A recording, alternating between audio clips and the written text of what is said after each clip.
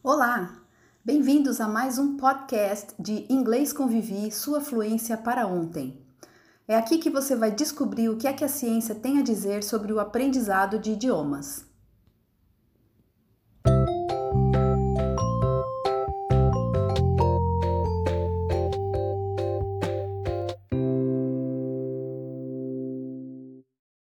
Nesse podcast, nós vamos falar sobre a diferença entre learning e acquisition de uma segunda língua e como que a sua opção por uma dessas abordagens vai influenciar no seu resultado. Learning e acquisition são dois conceitos diferentes desenvolvidos pelo pesquisador norte-americano Stephen Krashen em uma respeitadíssima teoria do aprendizado de língua estrangeira. Então, de acordo com essa teoria, quando a gente fala em aprendizado de uma língua, nós estamos falando de dois conceitos distintos, mas que são pouco compreendidos pelas pessoas. O primeiro é o language learning, que em português a gente traduz para estudo da língua. E como que ele funciona? O aprendiz ele recebe informação sobre a língua, faz um esforço intelectual para transformar essa informação em conhecimento e acumula esse conhecimento sobre a língua através da memória. Já no Language Acquisition, que em português a gente chama de assimilação natural da língua, ele funciona como? Bom, o aprendiz ele desenvolve a habilidade funcional de interagir com o estrangeiro, fazendo uso da língua, da segunda língua, entendendo e se comunicando com esse estrangeiro através dessa segunda língua. Vamos falar um pouquinho então como que funcionam o aprendizado de acordo com essas duas teorias, né? Então, quando a gente fala em language learning, a gente está falando do estudo formal da língua. Ele corresponde ao método tradicional de ensino com foco na estrutura gramatical e nas regras do idioma, sempre tomando por base a forma escrita em vez de se preocupar com a produção oral. O foco está na forma e não na comunicação. O ensino ele é delimitado por um conteúdo pré-estabelecido. E o que é ensinado é a teoria, sem a prática da comunicação.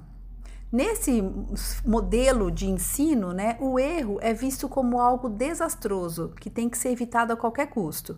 E não há espaço para o aluno arriscar e ser espontâneo no uso da língua. O professor é autoridade no assunto e o aluno tem um papel passivo no processo.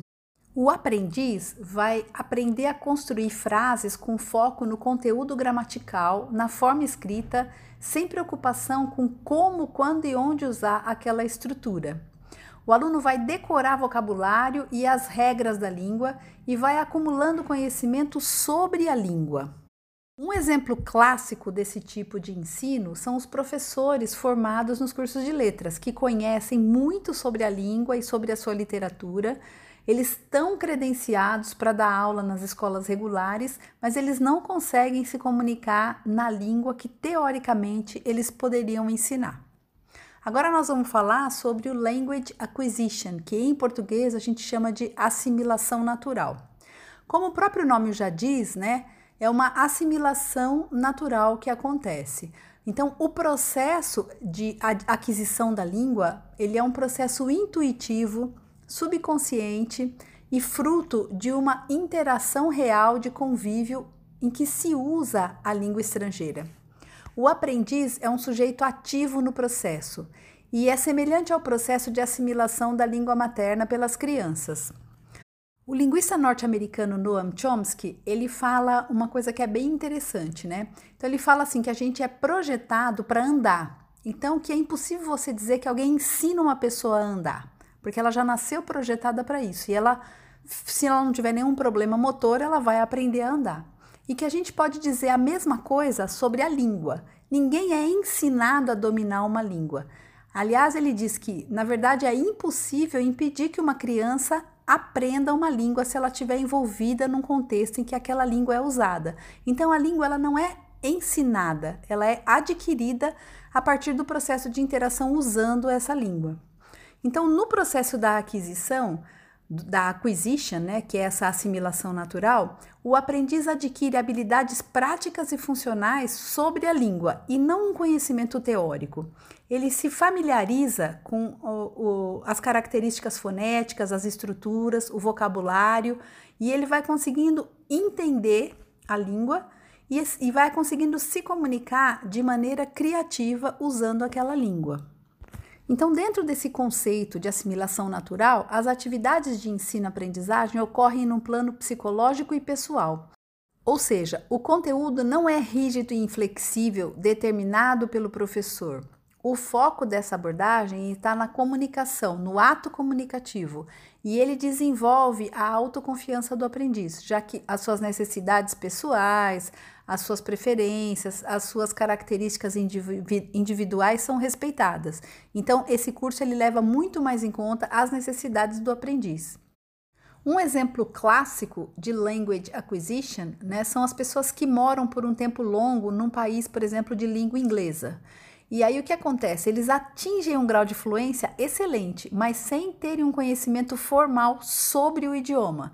Então eles conseguem falar, mas eles não sabem, por exemplo, o que é uma perfect tense, quais são os modais, como que funcionam os tempos verbais, enfim, eles sabem usar a língua, mas eles não têm informação sobre a língua, ou seja, eles aprendem a usar a língua intuitivamente.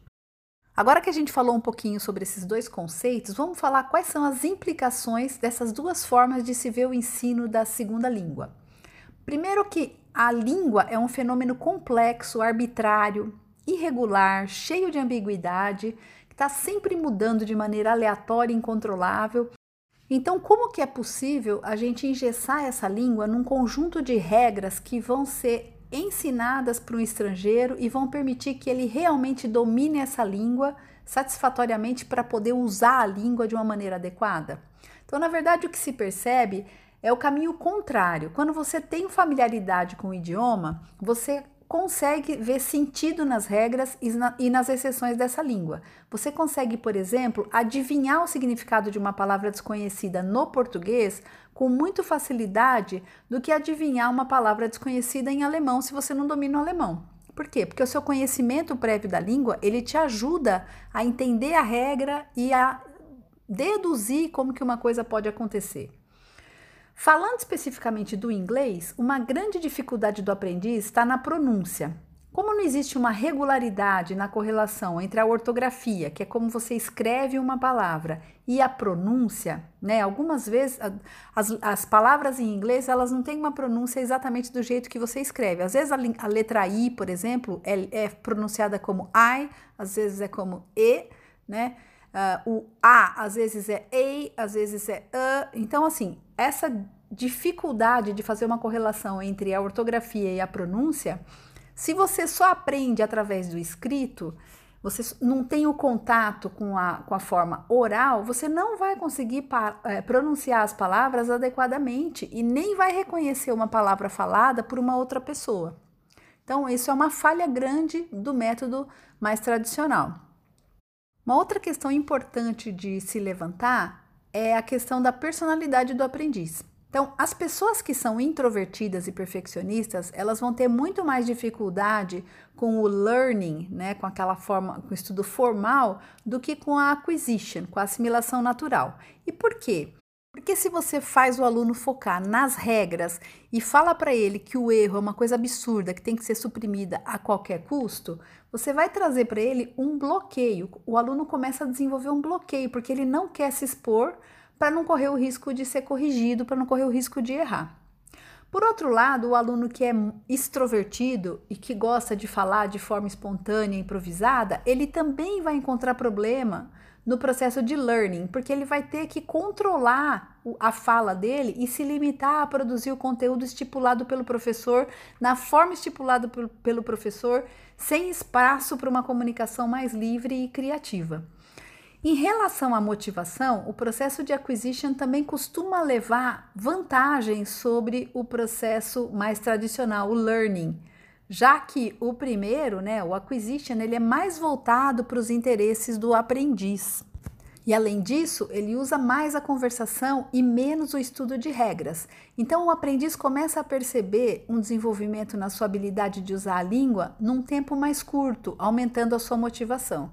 No caso do learning process, essa motivação vai depender muito mais de uma empatia com o professor. Então, para concluir, nós temos as seguintes questões. Primeiro, que o ensino de língua estrangeira no Brasil ainda é predominantemente baseado no language learning, que é o método estruturalista, o método mais tradicional. Então, são textos com um plano didático sequencial, exercícios de repetição e as lições de casa baseadas em pontos gramaticais. E, no entanto, o ensino mais eficiente é aquele caracterizado por improvisação, com o engajamento do aprendiz em atividades que sejam do seu interesse. O bom resultado ele não depende de grandes recursos tecnológicos, ele depende mais da habilidade do professor em construir relacionamento para ele poder criar situações reais de comunicação dentro das áreas de interesse do aprendiz. E sempre com uma linguagem ao alcance do entendimento das pessoas que estão aprendendo essa nova língua. Deu para entender por que tanta gente que você conhece estuda inglês no Brasil, mas muito pouca gente atinge a fluência? Agora que você já está mais familiarizado com os processos de ensino e aprendizagem, você está mais preparado para escolher o tipo de curso que você deve fazer para chegar no objetivo que você quer alcançar.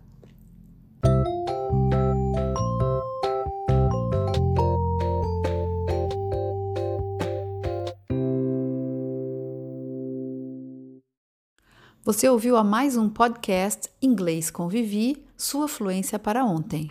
Obrigada e até a próxima!